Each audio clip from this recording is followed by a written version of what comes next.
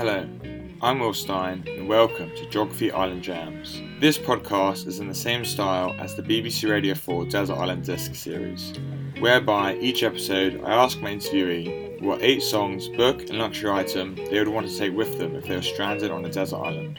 For rights reasons, the music has not been included in the podcast. You can find links to the 8 songs on the LSE Geography and Environment website. I hope you enjoy. Welcome to Geography Island Jams. My guest for this episode is Ben Groom. Ben has recently left the LSE, previously being a professor in Environment and Development Economics and the head of the Environmental Economics and Policy cluster within the department. Ben grew up in a village just outside of Cambridge, then moved to Sheffield to complete an undergraduate degree in economics, after which he did his master's in Environmental and Resource Economics at UCL, later followed by a PhD in economics, also at UCL. His research is focused on the welfare analysis of public policies that have long-term welfare effects. In particular, he has worked on the detriments of the social discount rate and empirical measures of intergenerational and intragenerational fairness. Ben's new position is Dragon Capital Chair of Biodiversity Economics at the University of Exeter, where he will lead a £1.6 million partnership between the University of Exeter and Dragon Capital. So, welcome, Ben. Thank you. Quite an introduction. I try my best. So, to start, you mentioned to me at the last staff pub quiz that you started playing the piano. My first question is, what made you want to start learning now? Oh, gosh, yeah. I guess lots of different things. One of which I wanted to lead from the front, as it were, in my own household. So my daughter started playing the piano and then she gave up. And then my youngest daughter started playing, or I wanted her to start playing. So I thought, and we had this piano in the corner of the room, which we'd inherited from our neighbours. And I thought, okay, somebody has to start playing this thing. so I did. And it's been, I tell you what, it's really pushed me out of my comfort zone, learning something, because doing my job, you're supposed to be the one who knows things. And I was on the other end of the teaching relationship there. So I really, really started from the bottom, the lowest possible level. Because you mentioned that the other people in your class aren't of similar age. Oh God, yeah. Well, so the teacher does these really nice kind of concerts where he brings all of her students together and they play a piece and everyone claps and stuff like that. And so you can imagine me with sort of people ranging from the age of about 5 or 6 up to sort of 14 or something like that. And then you go along the road and then there's me and then there's these other kids and I'm literally playing row, row, row your boat or whatever it is. And it's just quite a sobering and humbling experience. I mean, some of those kids are amazing, inspirational. So that's been an experience, and also it's been an experience for my family who have to listen to me practicing, right? So I suppose it keeps you occupied during lockdown. It's a bit of a release now. Actually, now I can sort of knock a few tunes out. It's something that gets you away from working. Yeah. So, pardon the pun, but on that note, can you tell me about the first song you'll be taking with you? Right, yeah, this definitely falls under the category of old man rock. This song, it's "Money" by Pink Floyd, and this basically just reminds me of growing up in Cambridge. So the members of Pink Floyd went to the same school as me, not at the same time, but many years before. So that was sort of discussed a bit. My brothers are like 10 years older than me, so when I was growing up, 6 or 7, I can remember listening to this record, Dark Side of the Moon. And then when they went off to university and stuff, they left a bunch of records behind. And I sort of started rifling through them and playing them. And so I sort of rediscovered them and listened to them again. And it was like, oh yeah, I remember that. And I remember this one. Love this.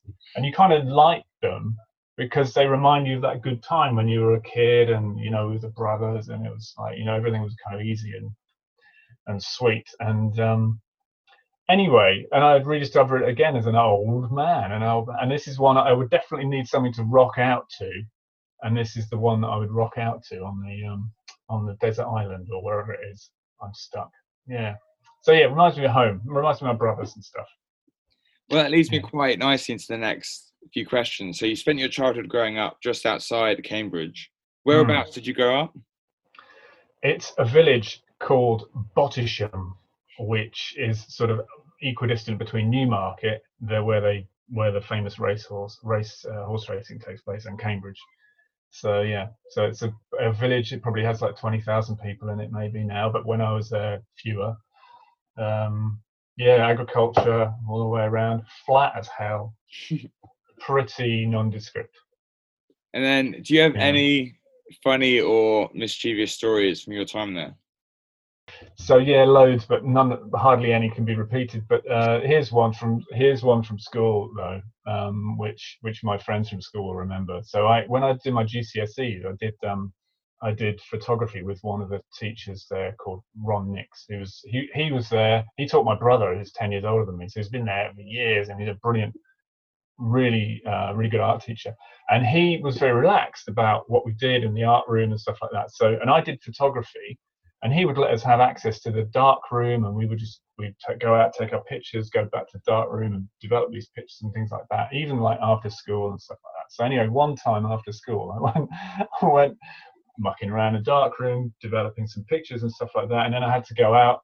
I was going out to, I don't know, somewhere in Cambridge that night.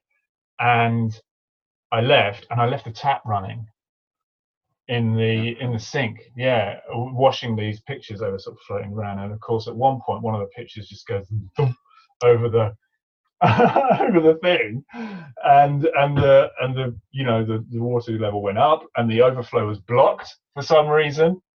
Yeah, so all night the tap was running, and when I got to school the next day, there was a sort of a group of teachers waiting for me with like a mop and stuff like that, and there was a lot of damage. And bless old Ron Nix, he never really told me off. He must have been super angry, but he never really told me off about it. Anyway, yeah, so that was super embarrassing mistake. Was the room salvageable? There were certain things that were salvageable and certain other things which weren't. Let's put it that way. Oh, wow. Yeah, so it was. Yeah, that was bad, and that one sort of keeps me up at night occasionally. Oh no, that'd be. Oh, I can't even imagine that, to be honest. It's like, when you think you've left the oven on, and yeah, it's exactly one of those moments, but it never occurred to me. So never. I was in that kind of wild sort of thing. It never occurred to me that I could do that anything could go wrong. Anyway, there you go. Can you now tell me about the second song you'll be taking with you? Which one is that? That's Rodrigo, yeah? You tell me. Yeah, it's called Capriccio Arabe, right? So, I mean, I had to look the name up, to be honest with you, but I just remember the tune. And again, this is about my mum and dad, actually. When I was growing up in Cambridge, my dad used to make speakers, for hi-fi and stuff. He really loved hi-fi. Had all of this kind of. He used to make amplifiers, and there were valves and stuff like that. And then he'd make the speakers as well. And and then once he'd made the speakers were massive, right? In the end, there was sort of different dimensions, and he was really, really into it. And then of course he would play spectacular music on these speakers, and so I'm not particularly cultured when it comes to classical music or anything like that, but this piece of music just transports me straight back to those times, and will always remind me of my parents and growing up. And it's such I don't know if you've listened to it, but anyhow, it's such an emotive sound, the classical Spanish guitar. So it's a great one, really good. So my next few questions are about the LSE. How long were you at the LSE for? When did you start again? I started in 2012. Yeah, I came over from SOAS in 2012, and I came in. I was senior lecturer at SOAS, and I came down to lecturer level at the LSE. And that was actually felt like a really big decision. I was like, oh, shall I, shan't I? Looking back, I mean, absolute no-brainer, of course. But so yeah, that's 2012, and then. Can you talk me through the positions you've had? Um, that won't take long. That's it, I think. So I was at the Department of Economics at SOAS, Okay. and then I mean, other than sort of teaching positions at UCL and so on, when I was doing a PhD there. And so that's a very interesting economics department. I always talk about it, and I learned a lot from that. They're much more heterodox than my training and the sort of mainstream economics at SOAS. So it's sort of post-Keynesian, Marxist approaches to economics, and a lot of critique of neoclassical theory there, which is the stuff I was taught in. And it was a big eye opener working at SOAS. Just to get that, because there was really no discussion of methodology when I learned economics. It was this is the mainstream, here's the maths, off you go, sort of thing. And then at SOAS, it was all about breaking that down and sort of critiquing all of the little assumptions, everything. How can we be thinking this way was the sort of thing. And then I was a weird kind of mainstream guy there. Yeah. So I learned a lot from that. That was a great. I still have friends there, and from there, and it was a fun time. And then LSE, Department of Geography. It's been great. I mean, it's such a brilliant department that I doubt it can ever, that experience can be repeated anywhere else. Actually, we'll see. But yeah. What would you say you enjoy most about lecturing? I find it extremely nerve-wracking, right? And I on some level, I guess it's maybe actors feel this way as well. Like they sort of love the scrutiny and yet they hate the scrutiny, and so it's a very double-edged thing for me. But the thing, it's the storytelling part. When you get the storytelling right in a lecture, it's a fantastic thing. And when people are with you, and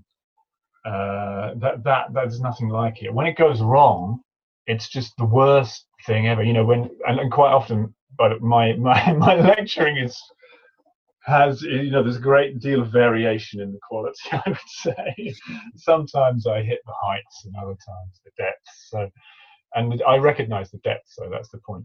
I feel really bad about that afterwards. So it's really double-edged, the whole process for me. I find it tough, but yeah, the storytelling, and when you see everybody's engaged, and the laughs. Oh my God, we've had some laughs this year in particular. We had. Shall I tell you a story about this? Go on. So I was explaining a paper. It was in econometrics, right? So you were trying to. I was giving an example of a randomized controlled trial that one of my colleagues from before, who was at the department, Salvatore Di Falco, had done. And what he did was he randomly assigned new varieties of seeds, which were called cowpea seeds, to one set of farmers, and then the traditional varieties to another, and then was trying to find out whether there was any kind of impact of these new varieties. And they're painted purple, these new varieties. But what he did, which was so clever, was these new varieties, he actually did a placebo. So he painted some of the traditional varieties purple and told the people that these were new varieties.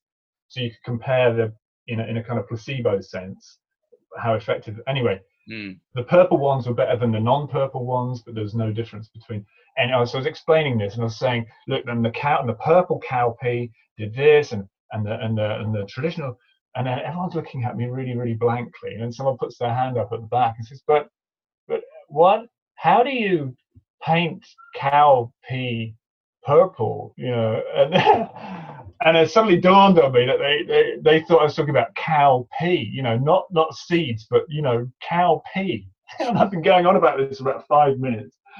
And oh my goodness. Yeah, and so that is one of the most memorable balls ups ever, and we had a very good laugh about it in the lecture.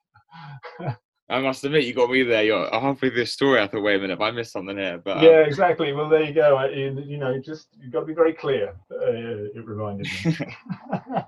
Can you now tell me about the third song you're going to be taking with you? This is Linton Kwesi Johnson. Time Come. Yeah. So wow. Yeah. So you can imagine, like, yeah, I've just told you a little bit about where I grew up, village in the countryside, and so on. And so yeah, difficult to explain this without sounding like a complete idiot. But basically, it was not a very diverse upbringing. The fact that my parents had a sort of northern accent was sort of the most kind of interesting thing where I grew up in a way. And so during the 80s, of course, you see on TV a lot of pictures of the riots, the Brixton riots, and just the antipathy between black people and the police, and it's sort of funneled to you through the TV and everything like that. And then when I was probably about 13, one of my friends lent me this record, and I was listening to it, and the first thing that got me into it was just the music, right? The music is it's amazing, powerful reggae music, right? And then you start listening to the lyrics, and it sort of explains to you what the hell is going on there in a way that had never ever been explained to me before, right? It's from the perspective of Linton Kwesi Johnson, who lives in Brixton. I understand. One of my friends at SOAS went to school with him, so I sort of understand the whereabouts he grew up. Explains that experience of black people. The whole album, this is from the Forces of Victory. There was one before called Dread Beaten Blood. It explains it's like a catalogue of events that happened to black people at the hands of the police in the 70s and 80s, and just the embodiment of racism and so on. And this is kind of all new to me in a way. How would I know this? So it's a super. I'm not a very political person, by the way, but this was like an important sort of educational experience for a person who grew up in a rural area. So listen to it. It's the thing you take away from it is never. It's very angry, right? It's a very, very angry song, but it's not anger as like Sex Pistols anger or anything like. It's not nihilistic anger. It's just, this has happened to me and I'm angry about it. And it's really powerful. So my next question is, so as well as being the cluster head and a lecturer, you're also a researcher. Maybe I've misread this, but how does the social discount rate relate or have a relationship with like deforestation or biodiversity loss? Like, what is the relationship with that? Is it? Well, yeah, you need to think about a government who is, or any planner, in fact, who's just thinking about, well, should we or shouldn't we invest in this particular project, right? Because there are lots of projects that governments can invest in, and they obviously want to maximize some kind of welfare, social welfare. So the question is, which one of these projects will do it? If you don't put much weight on the future, then you basically knock out all of those projects which have any returns way in the future. And so the old methodologies for cost benefit analysis just put very little weight on slow return type projects, even if those returns were, for a very, very long time, for all future generations, they didn't count for anything. So you adjust, you ask people, you research the weights that that ought to be in theory and in practice put on these future generations, and that can reorientate the decisions that governments might make towards more sustainable and longer term investments. So it's just like a number, effectively, that you crank up or down based on scientific research, and that affects how governments make their decisions. That's a kind of a simplified explanation of that thing. That's why it's so important. Can you now tell me about the fourth song you're going to be taking with you? It's Simand, I think, and the song is called Dove, and it's a very self-indulgent tune, right? But Simand are they're from the mid '70s. A lot of the music I listen to is. And this is about when I was at university and I met my girlfriend there, who's now my wife. My wife. I'm her husband. yeah, so she introduced me to this music, and it's like it's an English, in a sense, English. That's how it was sold to me, back in those days. Um, Funk band, and you think about funk, you think, oh, it's a US thing. Well, this is a brilliant funk band. But the thing I like about them is they're not that tight. They're not like James Brown, everything punchy and there's a lot of kind of slack there, I'd say. But this tune reminds me, basically, it reminds me of falling in love. It reminds me of those long evenings I spent with with my wife, getting to know her. Just it's quite an eerie tune, so it's sort of it captures those sort of early hours type of the morning, where everything is sort of slightly slightly distorted because of the night you just had, and so it's really beautiful period of my life, and yeah, it's I don't know, it's like 12 minutes long. Beautiful. You'll recognize it because it's sampled a lot by by other, like a lot of hip hop artists, actually, like Really? Fugees and things like that. Yeah. So yeah, that's what that's in there for. It's a really my wife introduced me to that, and I love that band. I went to see them at a festival a few years ago, and I think half of them were dead, but they they did capture the sound. They have a very particular sound. So yeah, it's a good one. I know you've got quite the double act with Charlie Palmer. When did you first meet Charlie? At UCL. I think I think, if I remember well, it was when I was just started out on my PhD, and he was doing some research assistance for Susanna and Giles, who were also at UCL at that point. Yeah, so I met Charlie. That must have been like year 2000 then, when I got back from Namibia, started my PhD around about then, and yeah, so we sort of come into and out of each other's sort of spheres. We started writing papers together when I was at SOAS. We sort of occasionally bump into each other at gigs, quite independently, that sort of thing. And then we're in the same department, so it's been long time, and people get us mixed up. Even in the department, I must admit, I did at the beginning when I they do. It's sort of So I've tried to grow the hair out and stuff like that to get your own identity. Myself, what about? Do you have any favorite moments or stories for all the years of Charlie? Yes, I do, and this was there have been a number, but the best one was in 2006. We went to the World Congress. I think this is really where we cemented our friendship, actually, in Japan. It's at Kyoto, the World Congress of environmental and resource economists, you can imagine. And it was held in the same place that the Kyoto Protocol was signed, that if I remember well. And yeah, we went out afterwards with an academic from Birmingham called Rob Elliott, who was still friends with as well. And we went out partying in Kyoto.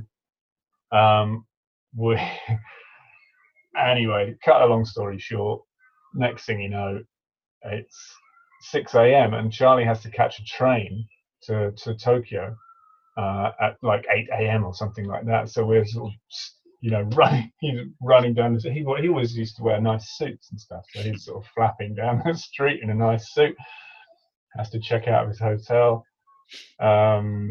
Anyway, we had a delightful time, much laughter on that evening. Yeah, listening to old man rock music, because we went to a bar called the Ing Bar. It's called the Ing Bar because it was rock ing, and they had a row of vinyl on the wall, including an album that my brother gave to me called Deep Purple, Made in Japan. So it's a live album from Japan. So I said, oh, you've got to play that since we're in Japan and everything. And it just went on from there. It doesn't sound very funny. I have to miss out most of the interesting parts. But it was a grand old night and unforgettable. Yeah. Well, did he make the train in the end? He did. And then when he's on, you can ask him how that went. Yeah, I suppose I'll leave that story for him. And can you now tell me about the fifth song you'll be taking with you? So this is one. This is the Crusaders, and it's called Turkish Black. And this is just because I like jazz music these days. But it was on a compilation record, vinyl record, that one of my friends' friends, so an acquaintance of mine, back in the 90s, that people started pumping out bootleg vinyl of lots of collections of funk and jazz and stuff like that. And this was on one of those. They were called Uptight and Out of Sight. There was like 5 of them, these records. And on the first one, it's on that record. And as a piece of jazz music, I just love the way that it's sort of quite technical. It takes off. It has a wonderful swing to it, and it has the most baffling trombone solo. And so it will remind, in terms of memory and stuff like that, it will remind me again, university, that period of time. It really introduced me to jazz and funk and all that kind of music, that period of time. So that's what it's about. Yeah, it's a joyful sound, this one. You did your undergrad at Sheffield. Did you enjoy your time at Sheffield? Do you have any fun stories from studying there? Yeah, I did like Sheffield. I went to Sheffield, I think, if my memory serves, right, so this might be fabrication, but I did get an offer on the undergraduate at the LSE in economics. But I didn't go because I was really into rock climbing at the time, and I wanted to go where the rock climbing was. And so I went to Sheffield. I had some friends up there anyway, because that's where the sort of one of the climbing scenes in Sheffield. So I went there. So my best memories of Sheffield are miraculously going to a lot of lectures, actually, but also those aren't the best memories, but just going climbing, having the Peak District on your doorstep, and then North Yorkshire like an hour away, you need limestone crags, gritstone, a whole bunch of people to go climbing with whenever you wanted. I miss that, Plus, I met my wife there, so that's also. Yeah, I'm sure that's a big. long-lasting joy from that, obviously. Moving on to your sixth song now. Well, have you got the list in front of you? I can't bloody remember now what it is. The sixth one. So classic me. Oh, I found it. It's funny how I'm going to be reading you the song names. So yeah. No, it's just, as I said, it's quite difficult to do this, and lots came through my mind, and I can't remember which ones I said. So that means your sixth song is Chime by Orbital. Oh yeah, of course, right. Yeah. So again, this could have been something else. This could have been, but I just wanted something to capture that period of time. You can't grow up when I've grown up and escape dance music, and you'd have to have been living in a cave somewhere to do that. And so a lot of my time at Sheffield and afterwards, so was going out listening to dance music. It was fun, it's a lot of fun. But this reminds me just of one really nice moment when I was with Anna and a group of friends from Sheffield. I think it's probably 1994, something like that, 95 perhaps. Anyway, we saw Orbital play. We had a grand old time. I don't let go very often. That's the thing. I'm quite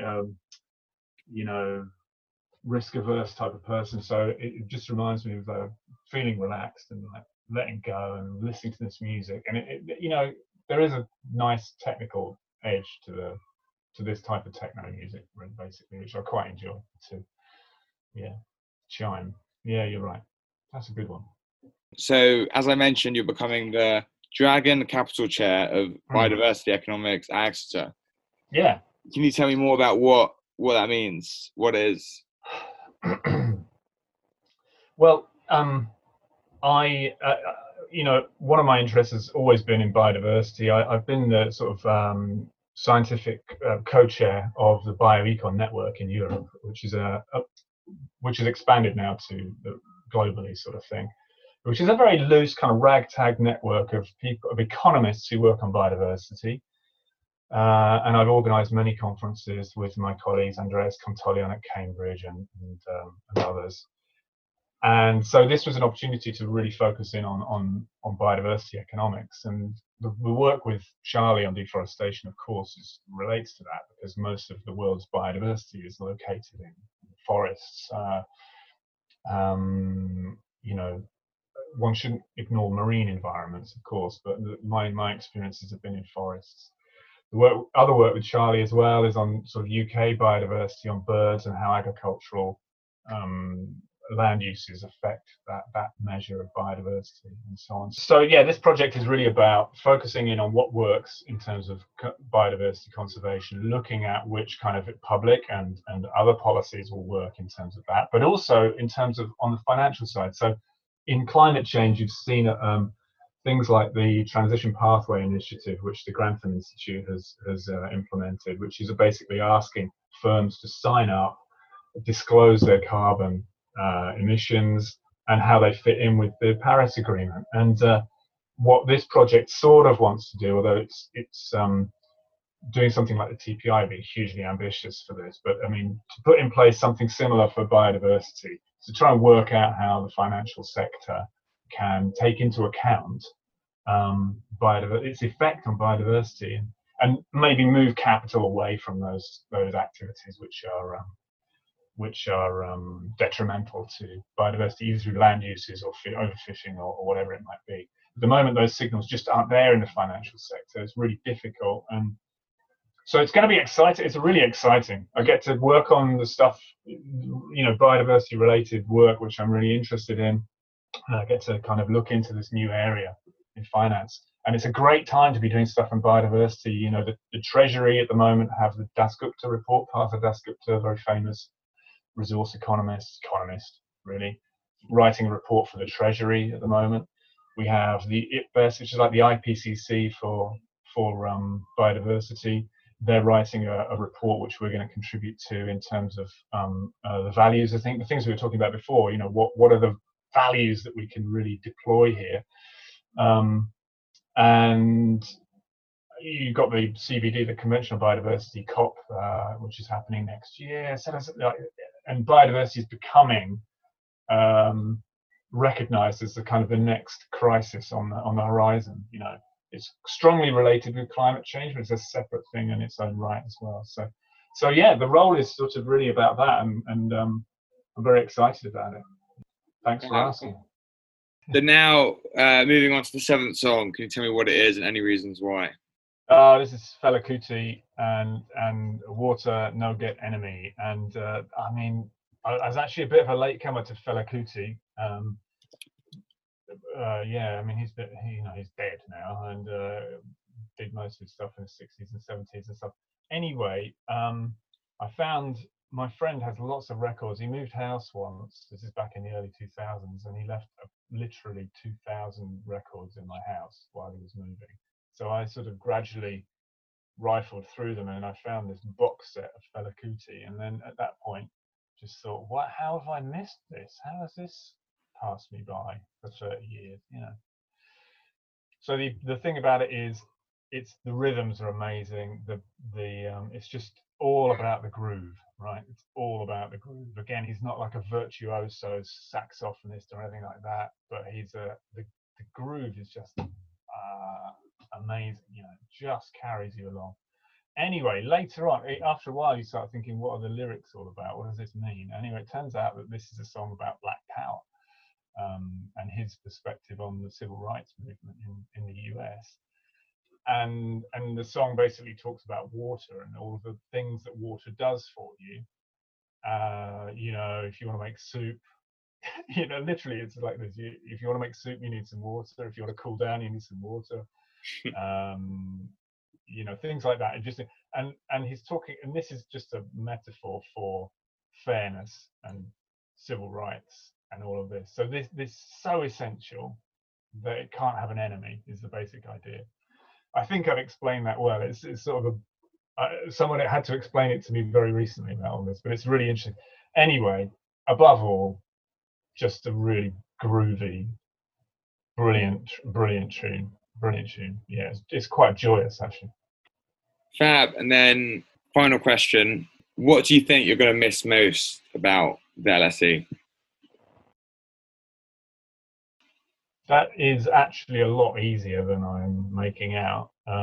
It's just going to be the camaraderie of the people in the department. Actually, I think I said this before. It's not easy to find. I understand anyhow. I've been very lucky, but I mean, it's not easy. I think to find somewhere to work where everyone's sort of, you know, by and large, 95% of the time pulling in the same direction, and and have similar outlooks and interesting things to say, and you can learn from them and actually have a laugh as well. Yeah, I'm going to miss a lot of the banter with you guys, with Louise and Sam and you lot. I mean, that was fun because that really, this is one thing about lockdown which you suddenly realise is that those having a day that's interspersed with those moments of just silliness and interact and catching up. Oh, what did you do this weekend? That sort of thing. Wow, those are great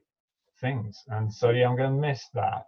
I felt like I knew everyone well, and that makes me feel like I'm in a good place when I feel like I know people. So I'm really going to miss that. Really going to miss it. And Fab, so now moving on to your eighth and final song. Yeah, this is a new one for me. This is like very recent, I think, and this is Rosalia, and it's called Malamente, which I don't know. It's just such a hypnotic tune. I think she's a sort of Marmite musician in Spain. You either love her or hate her. But the thing I like about this, I mean, she has a beautiful voice, right? But it's a retake on sort of flamenco music, kind of traditional flamenco music, and it really anyway for me. I mean, like I say, I'm not really an expert on music or anything like that. But I'm just explaining my experience here. But for me, it kind of brings it up to date. It's quite a haunting tune. And then the sort of backdrop to this, her music, is that this was from her PhD thesis, right? So her album, in fact, is her PhD thesis, which was a kind of reinventing flamenco music and so on.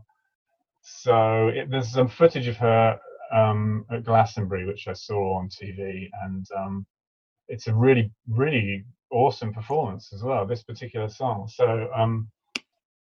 And my wife is half Spanish. I didn't know if I mentioned this, but and we spent a lot of time in Spain. And this song sort of captures a lot of that sort of spirit that we've shared together over the past few years. So it's sort of about that as well. And by the way, that whole thing with Spain, my wife and I have spent a lot of time, Anna and I, in Spain together. That sort of has meant that I can reinterpret the Rodrigo stuff as well, which was very much part of my childhood, but now sort of has a broader meaning altogether. So the whole kind of set fits together for me. All the 8 songs sort of fit together around those themes, the things that I find important in life.